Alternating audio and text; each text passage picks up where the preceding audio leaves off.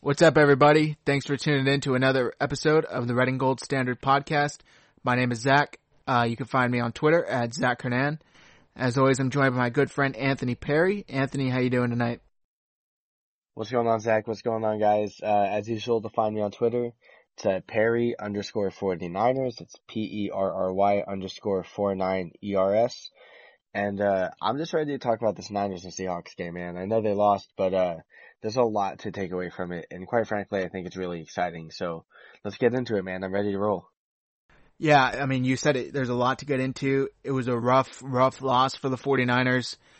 We've had a day to kind of process our thoughts, go over everything, analyze it.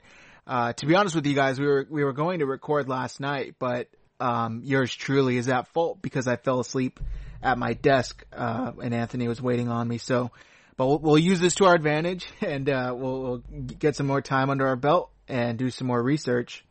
So, Anthony, just about roughly 24 hours later, how do you feel about the loss? I still can't really describe the emotions I'm feeling because that was probably one of the best football games I've ever watched, ever.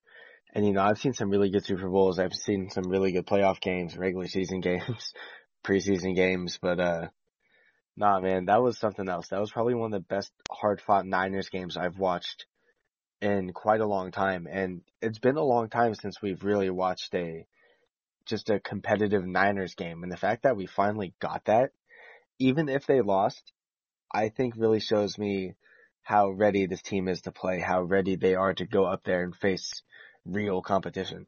And I'm not saying the Niners haven't faced stiff competition, but Russell Wilson is always going to be the biggest test to the Niners for as long as he's in the league. So it was a disappointing loss, but I'm proud of those guys out there, and they really showed us a lot, man. They really did.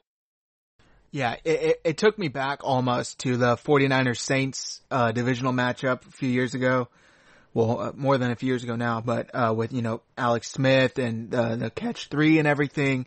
It took me back to that. Just, it was so back and forth, and there are times where you were 100% sure the 49ers were going to lose this game, and then, you know, a minute later you were 100% sure they're going to win this game, and just the roller coaster of emotions, man. It's very rarely found in a game in week 10. So it was, like you said, you know, just something that we haven't seen out of this 49ers team, especially against Seattle in a long time. So although they lost, there were some positives to take away. So, you know, let's get right into it. Let's recap the game real quick. Like we said, unfortunately, the 49ers weren't able to escape Levi's with the win. Seattle took them all the way to overtime, and then they ended up losing by a field goal as time expired, as I'm sure you all know. It was a rough game. The 49ers were already going into the game without George Kittle, and then while they were, I think in the first half, Emmanuel Sanders went out with what was later diagnosed as a rib cartilage injury, and he would not return to the game. So there was just a lot of injuries that kind of plagued this team, either that had already happened or that happened during the game. So it was just a rough outing. And today we had injury updates from Coach Shanahan, and unfortunately, Ronald Blair tore his ACL. He's going on IR. Matt Breida aggravated his ankle. He's day-to-day. DJ Jones is going to miss a week with a groin injury. Joe Staley fractured his finger, which could possibly require surgery. However, he's getting a second opinion. And like I said earlier, Emmanuel Sanders has a rib cartilage injury, which is day-to-day. That's per Keanu Martin of the 49ers. So it was just a lot that happened for the team, and they left this game bloody and bruised. Do you think, Anthony, for some reason, the injury report kind of speaks to what type of game it was? With all those injuries, I really think so. I just can't believe that the Niners battled through those injuries and still made it one hell of a competitive game. I mean, you know, Joe Staley dislocates his finger. I don't know if he missed any time. It might have been afterwards, but in any event, obviously Joe Staley gets hurt. Ronald Blair tears his ACL. Emmanuel Sanders gets a rib injury. K1 had a hand injury. He later came back in the game. even Matt Breida, ankle injury. Tevin Coleman looked like he had leg injury. And these guys are just getting knocked out left and right. And I still couldn't believe they hung in there and battled and fought against Seattle. And now Seattle had a knock of injuries here and there, but I don't think anyone necessarily got taken out other than Tyler Lockett. But that was in overtime, I believe. So, this is Seattle damn near at full strength minus some missing offensive linemen. And the fact that our team went toe to toe with what the defense looked like in the second half damn near looked like a bunch of backups. They played well. They played really well. I think this is a different game if the Niners' team is healthy as a whole. But overall, the fact that they competed and they hung in there, even with the injuries, even with all this adversity, again, it's a real testament to how prepared and how ready this team is. So I think going forward, injuries will always play a role with this team like they've had the past few seasons. But this season just feels a lot different than the past. And I think these guys are both physically and mentally prepared to, just play in case they lose anyone. And obviously the offense went down when Emmanuel Sanders left, and it was really significant. But even if it wasn't that good, at least you felt like the offense had a chance to do something. And it was brutal to watch, don't get me wrong, but there weren't times when I necessarily felt like I lost hope in the offense. It was just a huge roller coaster. So going forward, I think the team is ready to take on anything, but the outcome of this game definitely could have been different without all these damn injuries, man. Yeah, and I only went over the ones that showed up on the injury report today. I think I forgot Azeez Al-Shaair. He's also in concussion protocol. He left the game. And then Solomon Thomas also went down with an injury. He returned. Weston Richburg went down with an injury. I think he returned. Jimmy Ward returned with an injury. So the guys are just getting beat up left and right. And it was a very, very physical game. It was a, mainly defensive heavy game. So the 49ers were just battling all night. And, with all that being said, they were still in prime position to win the game when all was said and done. And we'll get into, the outcome and, ifs and buts and all that later.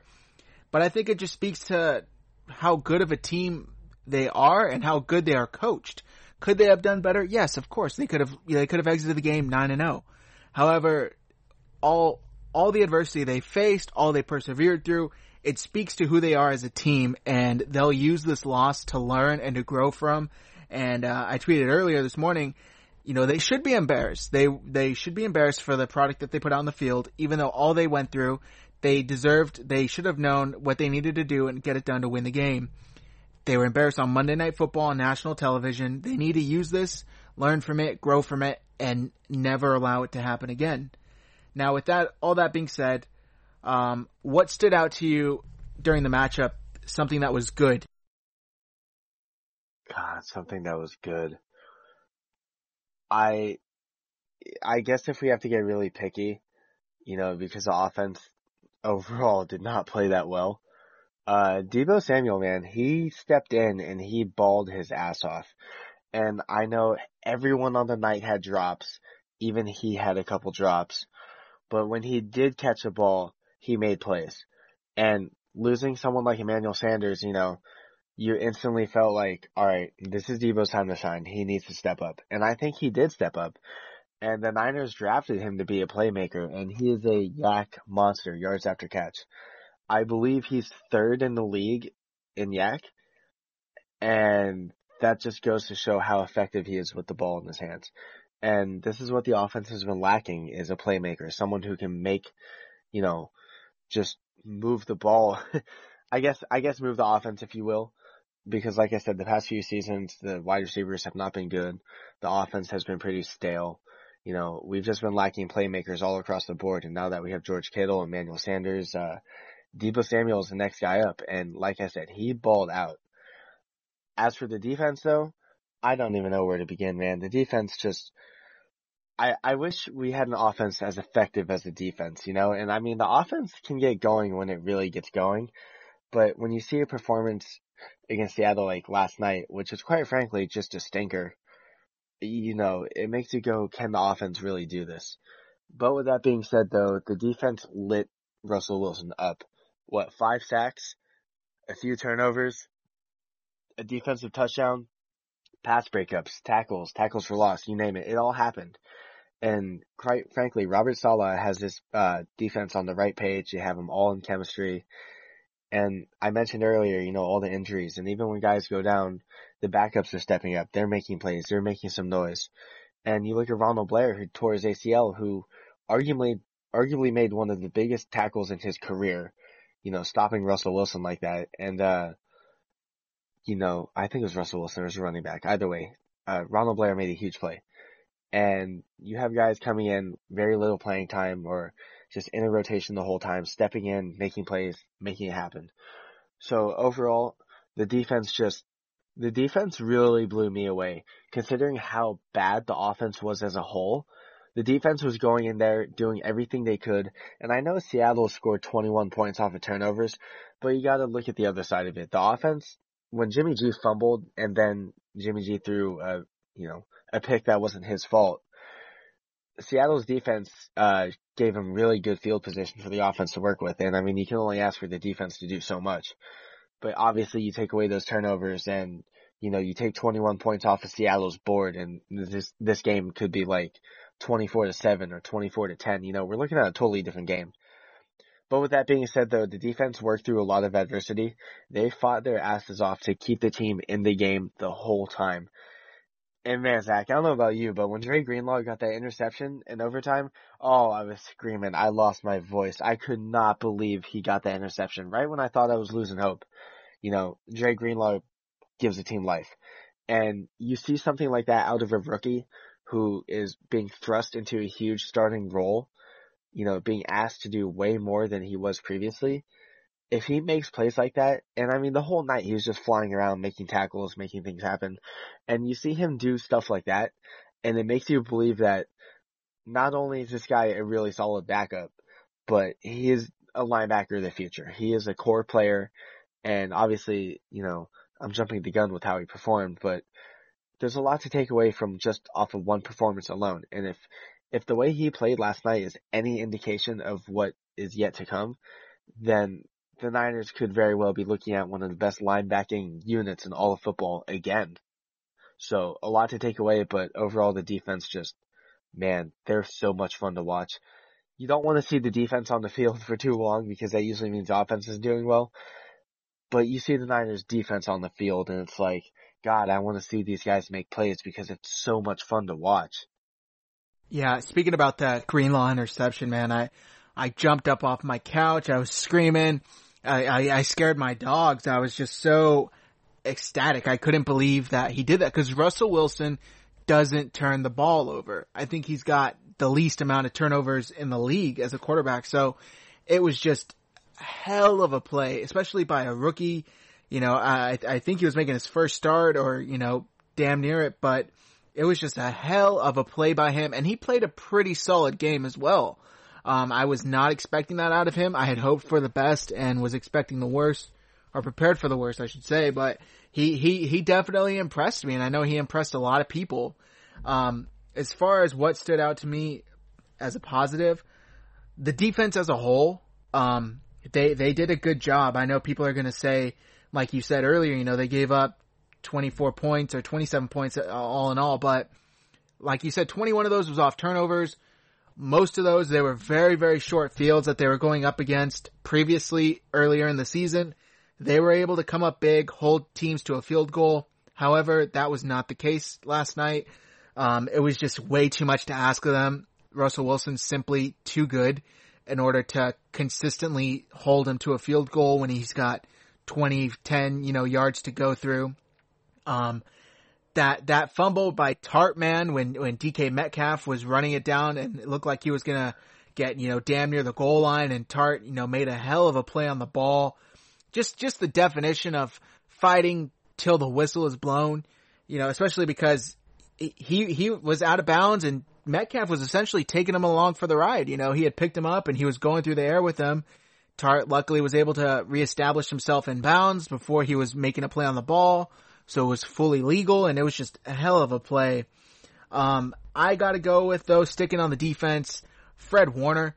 Fred Warner had the game of his life last night.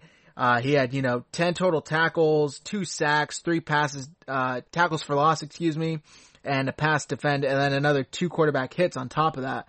So Fred Warner, just picked the best game possible to have a hell of a game, especially missing Quan Alexander. It was just, you couldn't have asked more for Fred Warner. It was a great sight to see, and like you said, hopefully it's a promising direction of where things are going, and hopefully he can take Greenlaw under his wing. I know Warner isn't that experienced himself, but if he could show Greenlaw at least everything he knows and try and help the kid go along faster, whatever he can do to kind of accelerate his learning curve, that would just be fantastic for this 49ers team that early on lost a good defensive presence in Quan Alexander. So now that we've gone through what's good, what did you see that stuck out that was bad? And I know there's probably a good amount to choose from. So, just what stood out to you the most, I will say, that was bad? I think if I had to pick between these two things, it's Jimmy Garoppolo's, I guess, ineffectiveness and the offensive line play. You know what? No, I'm going to take that back. Forget what I said about Garoppolo. Offensive line play and wide receiver drops. Very quickly, I'm going to go over both. So let's start with the offensive line. Joe Staley and Mike McGlinchey literally look like rookies. I mean, like undrafted rookies not knowing what to do out there. And it was so hard to watch Joe Staley just get cooked by Jadeveon Clowney. And I mean, you expect guys to drop off at his age, and you expect guys to really pick it up a lot slower coming off of a big injury like he did. But I did not expect the performance that Joe Staley put out there, Zach. He was giving up pressures left and right. He was allowing sacks left and right. And it was so hard to watch. And same goes for McGlinchey, too. Clowney, whoever else, Zeke Ansah, I guess, whoever else was lined up over him, I mean, McGlinchey and Staley both just stood no chance, man. And the rest applies for the offensive line, too. Arguably, the only good offensive line piece on the day was Weston Rickberg. And, of course, he got knocked out with injury. I think he later came back in. But the fact that the offensive line performed so poorly, and arguably the offensive line has not been good the past 2 weeks. It did not look that good in Arizona, and it hasn't looked good in Seattle, or it did not look good in Seattle, excuse me. So, watching that type of performance really concerns me. And I know it's a short stretch to take away with only 2 games in with how bad they've performed, but it's still really, you still have to go out there and question, why is the offensive line so poor? And I mean, where was the run game? The run game was just so bad all night long. And I give credit to Seattle's play calling, Seattle's defensive alignments overall. They were stacking that box, man. They were making sure Breida, Coleman, and even Mostert couldn't really run the ball that well. And aside from stacking the box, though, the offensive line just wasn't getting that push in the run game. There was no aggressiveness. You didn't feel like Laken Tomlinson or Mike Person or the tackles or Rick Berg. I guess Rick Berg was okay. But as a whole, you didn't feel like the offensive line was really, really busting their butts and really bullying the defensive line of Seattle. And it showed throughout the night. I mean, the longest run on the day, I think, was a 22-yard carry by Coleman. I mean, I think that might be stretching it, but otherwise, the run game was silent. Pass protection was awful for Garoppolo, and I know Garoppolo did not perform that well. I think he only had 26 completions. Oh, here it is. 24 completions on 46 attempts.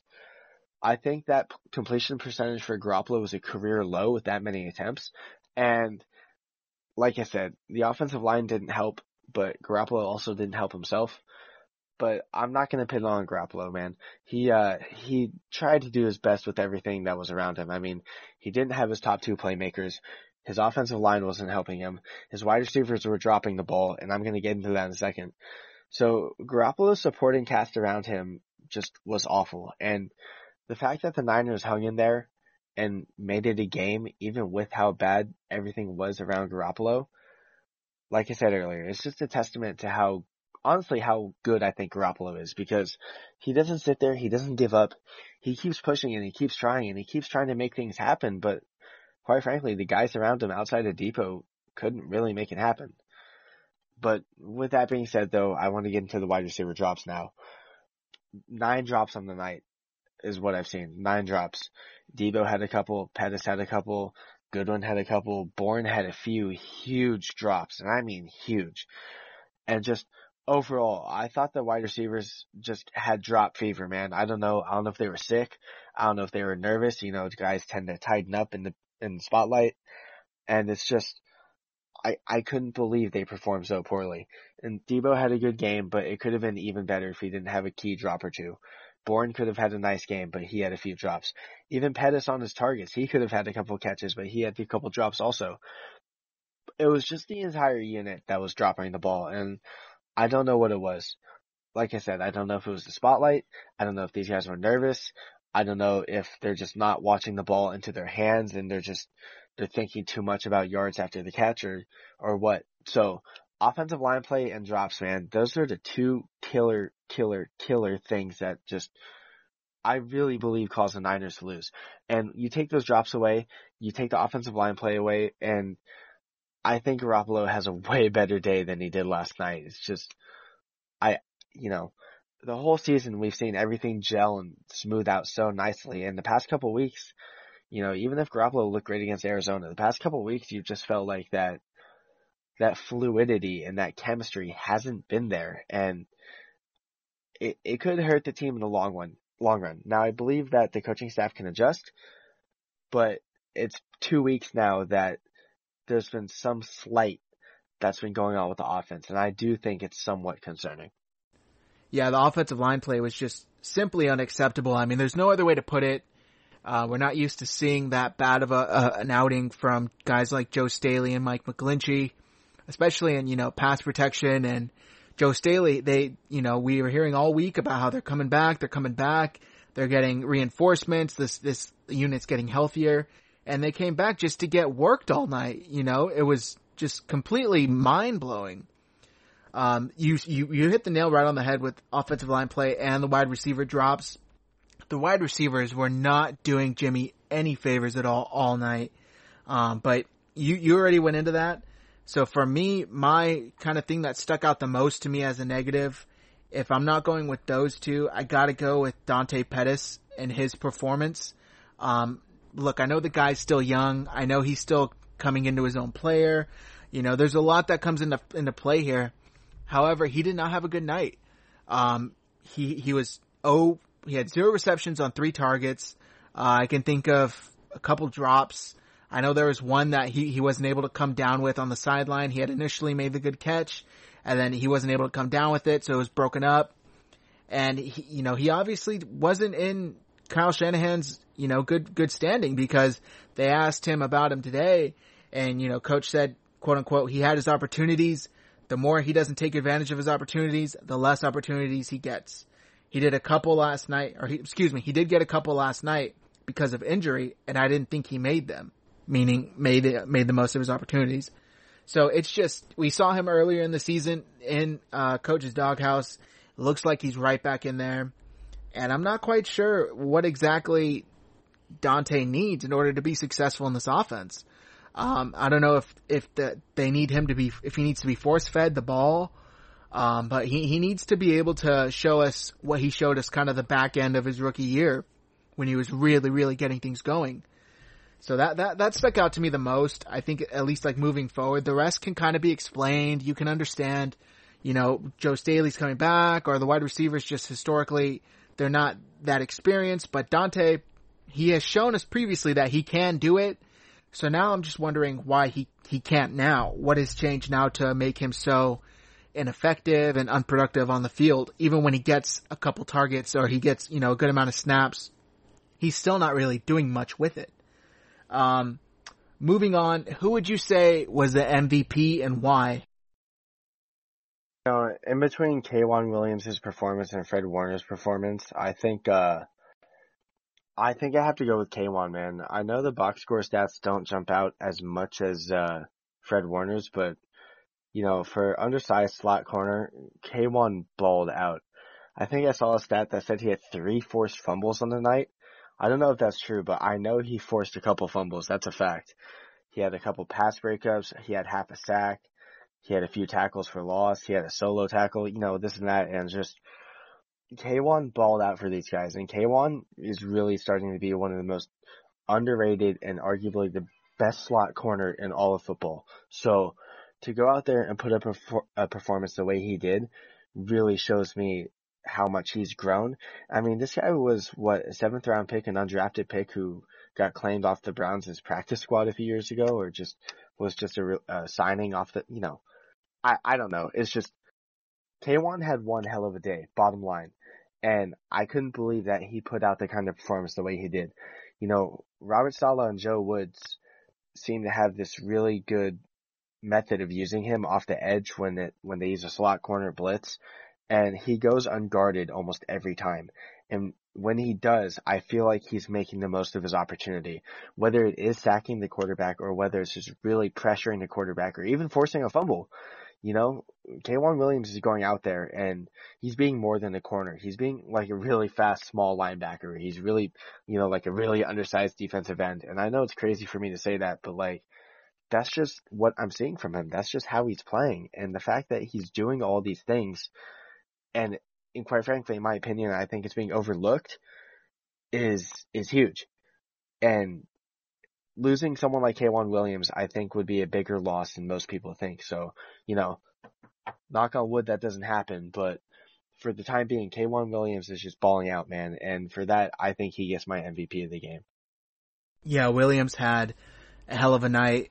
He went out briefly and he came back, and just his presence, he was making it felt all over the field all night.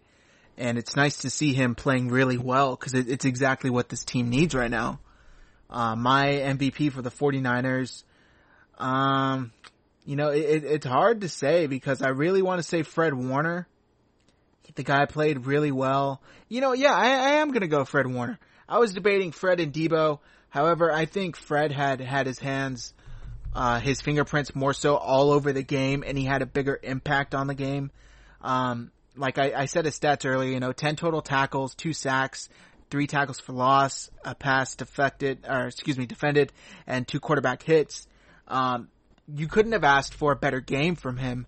And he's just showing that he's really coming into his own as a player. And it's just the perfect timing, like I said earlier, with Quan out. And it was just a beautiful sight seeing him flying around the field. Some of the tackles he made were just amazing. And, I gotta go my co-MVP though, just real quick. Emmanuel Moseley. The guy pretty much kept DK Metcalf in check all night after Metcalf put up like 140 or something like that. I know he topped 100 last week. And Mosley's a smaller guy, and he was going up against Metcalf most of the night, and he played a hell of a game as well. He also had 10 total tackles, 3 passes defended, so shout out to Emmanuel Moseley. The guy, he's just doing really good, so that was nice to see. Now, we have a question here, and it's been asked a few times. I've seen it a lot on Twitter. We've had a few people reach out to us. Do you think, let's just go ahead and move this up from our RGS mailbag at the end that we normally do. This is from our faithful listener, Natalie Ray. She had asked, do you think that Staley and McGlinchey or McGlinchey should have waited another week at least to return? I think, I was kind of thinking about this after the game, and I think it's one of those things that where in hindsight you can say yes, but if I'm thinking, not even in the spur of the moment, if I'm thinking that both these guys are ready to play, and I mean, these are 2 of my cornerstone tackles, and I gotta go out there and I gotta get them playing time. I mean, you can give them so much time off and you can give them so much time to practice, but imagine they go out there next week against Arizona and they perform the way they did against Seattle. Then you can say like, oh, maybe these guys are still hurt. Maybe, they're just really rusty, or so be it. So I do kind of think they might have been rushed back. I know coming into the game, I think Staley and McGlinchey were both technically listed as questionable. And coming into this game, I thought, well, it's good to have them back, but we'll see. They both have missed an extended amount of playing time. And I know Seattle's pass rush had not been that good, throughout the season, but Jadeveon Clowney is still Jadeveon Clowney. Ziggy Ansah is still Ziggy Ansah. So These guys go out there and they just ball out, and they just owned both of those guys. So I do think they got rushed back. I do think they should have waited a week, and it really just, I guess it shows how confident Kyle Shanahan was in the two guys, and you can't knock him for that. I mean, if he thought his guys were ready to go, they were ready to go. But at some point in that game, when Staley was just getting owned all night long, man, I just thought, why not just get School back in there and give him the chance, or both guys? Why not get School and Brunskill back in there and just, take the starting two guys out and just give them a breather, let them rest. Maybe they're not ready. And I know it's not easy to just take out two tackles and put in two backup tackles, but quite frankly, the past 5-6 weeks, both tackles have been playing their asses off. So I think that I'm not going to say it was a bad decision, but in hindsight, I do think that Shanahan should have given the backup tackles a chance, especially with how poor both guys performed overall. Yeah, I mean, they were questionable heading into the game. It's hard to know if they rushed themselves back from injury or if they truly were ready to go, and that's just how they kind of came up on the injury report. I'm not sure. It's hard. It's hard because the Brunskill and School were definitely playing well coming into this game. The offensive line was clicking as a whole. They were gelling well, and they weren't allowing too many pressures, at least off the top of my head. I can't think of any, but who's to say that they would have done any better, I guess, is my question. There's no guarantee that. You could also look at it look at how bad Joe Staley and Mike McGlinchey did. Imagine how bad Brunskill and School would have done. So it goes both ways. I mean, it's hard to say. You can only hope that they're fully healthy, although we know Joe Staley had the dislocated finger, so we know he's obviously going to be missing some time, at least a game, depending on if he has surgery. It could be longer. But so it's really hard to say. It's hard to speculate. I think they probably should have at least Staley. He didn't look like his full self. I saw Mike McGlinchey get beat pretty badly on a couple of plays. So let's just hope it's just rust and they can just shake it off and continue to get better. Joe Staley as he gets healthier from, his finger as well. So let's hope it's not another performance that they have in them that's going to be that poor. Next question. Anthony, do you think that Jimmy Garoppolo's performance was concerning? And do you think he's the weak link of this 49ers team? I don't think his performance is necessarily concerning, or I think that he's the weak link. He's definitely not the weak link. But I do think his performance was eyebrow raising. I don't think it is the sign of who Garoppolo is as a quarterback because, just look into the factors that went into the game. He didn't have both of his playmakers, George Kittle and Emmanuel Sanders. Every guy he was throwing the ball to was either screwing up a route or dropping the ball straight up. So I don't blame Garoppolo for not having confidence in his guys. And then the offensive line gave him no time to throw. I mean, the pass protection was god awful. I mean, we went out there and looked like the Cincinnati Bengals. That's how bad the offensive line play was. So his performance wasn't concerning, although I do think, even with the drops, I think he could have done better than a 50% completion rate. We come into the season expecting the entire world from Garoppolo, and I don't think he's a world beater, but he goes out there and he can be a top 15 quarterback, top 12 quarterback even. And like last week against Arizona, the guy carried the team to a victory, and he had every chance to do it in this game. And I know I was knocking the rest of the guys around him, but at the end of the day, it still falls on Jimmy Garoppolo to get the job done. And even with the factors going on around him, he really didn't get the job done.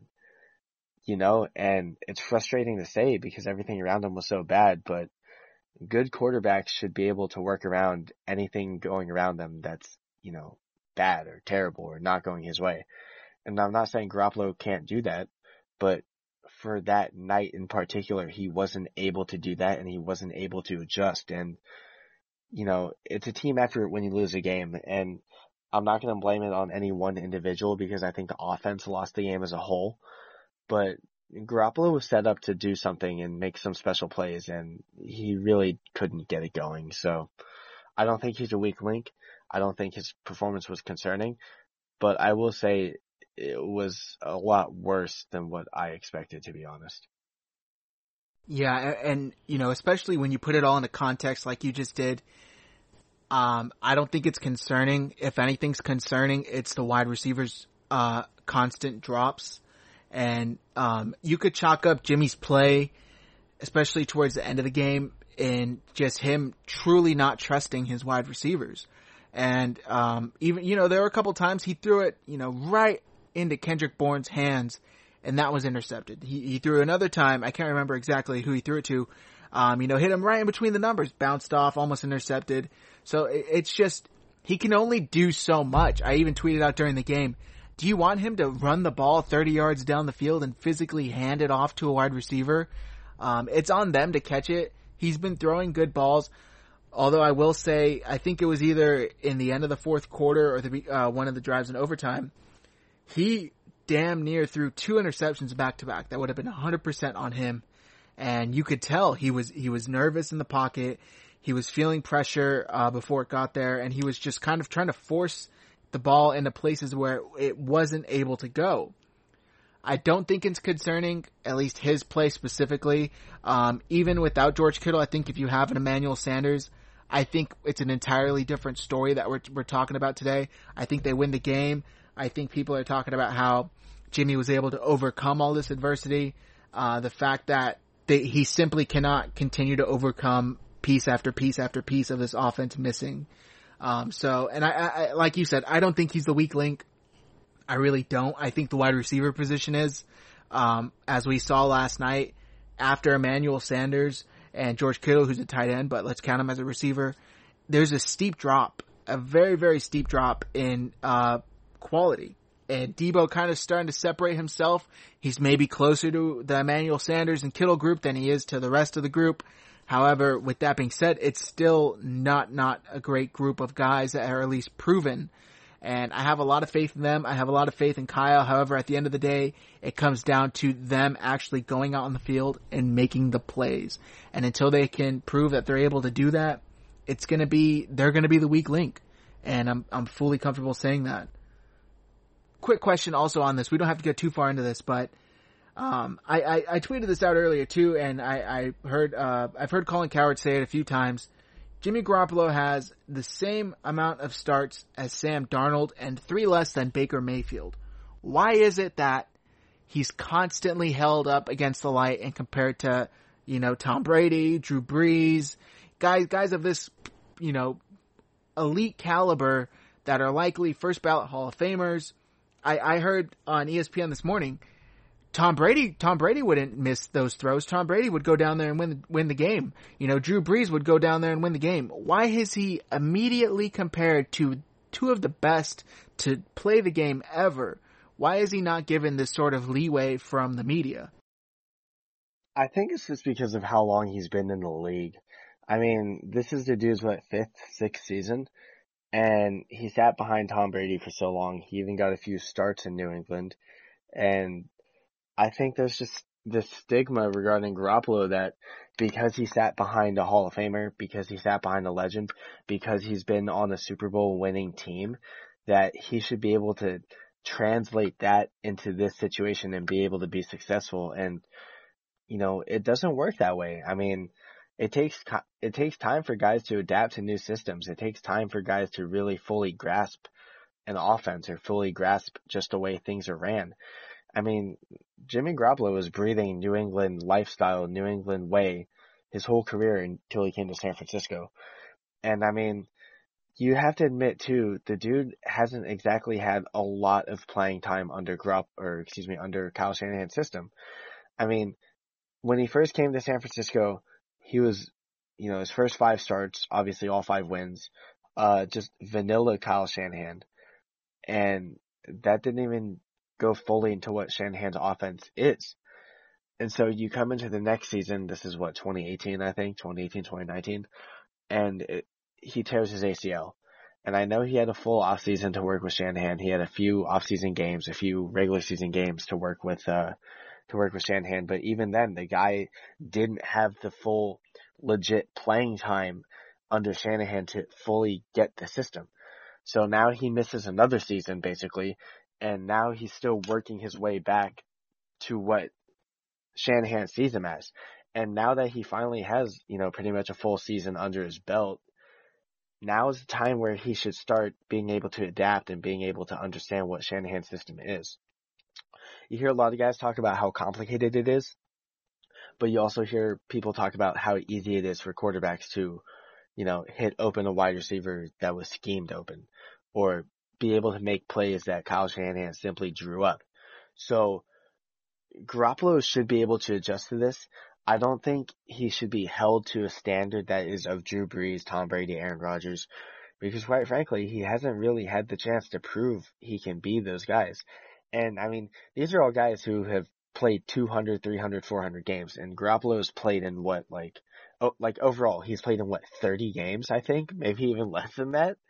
So to go out there and say that Garoppolo isn't the guy, to go out there and hold him to this kind of standard, which is quite frankly unrealistic, it's a shame on those people who are making those kind of statements. So I wouldn't even bother, holding him to that regard. I think Jimmy Garoppolo is his own quarterback.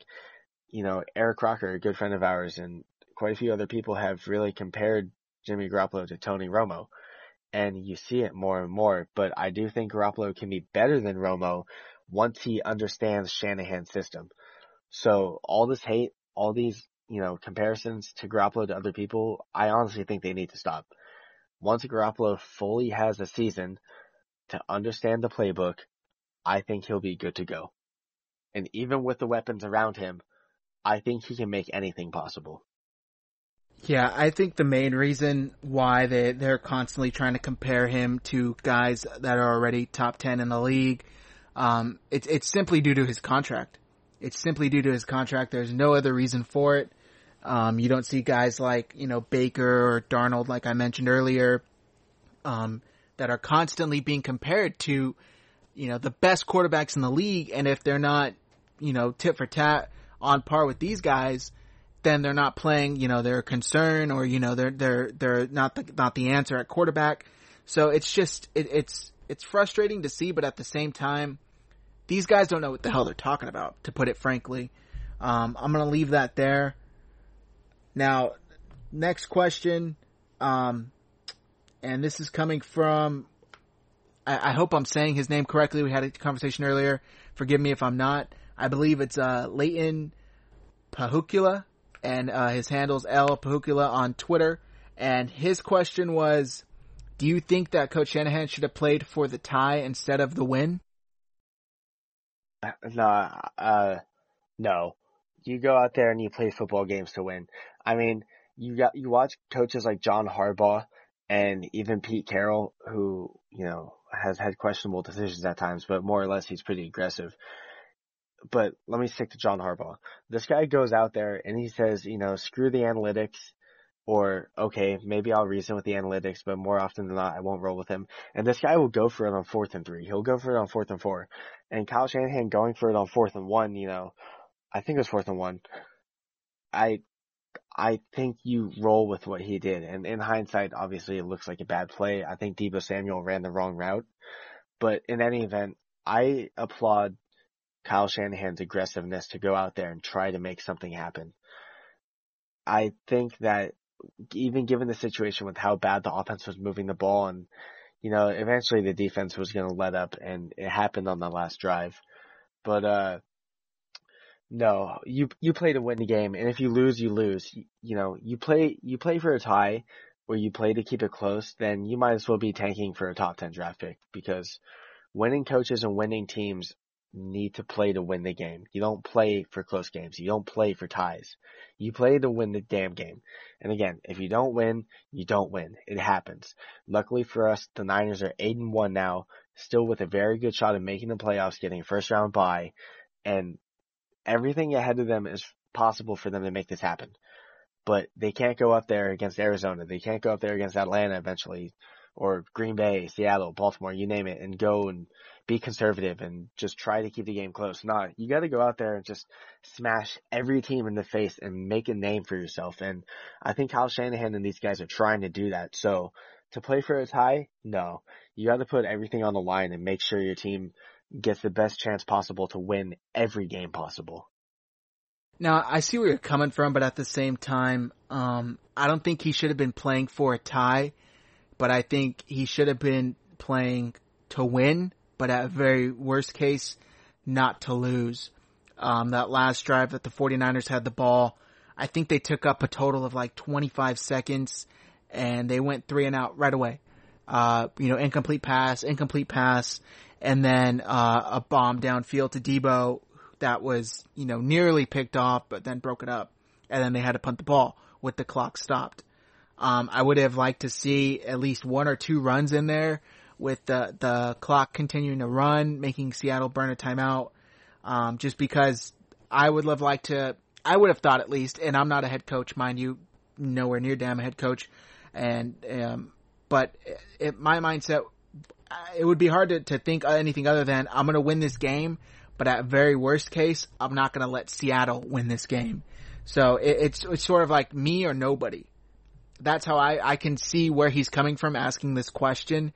However, you got to play to win it. Although it would have been nice to not have lost it.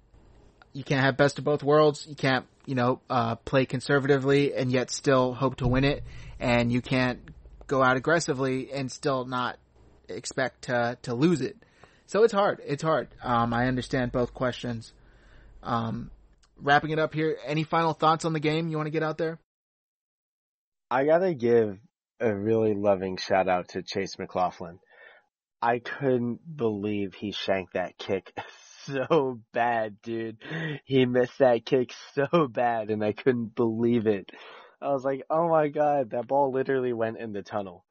But, you see a lot of people clown the kicking position saying, oh, it should be easy. It's just a kick. You just go out there and kick field goals. But, when you're pretty much an undrafted rookie getting a spot start in the biggest game of his career, and he goes out there and he kicked his ass off. He really did.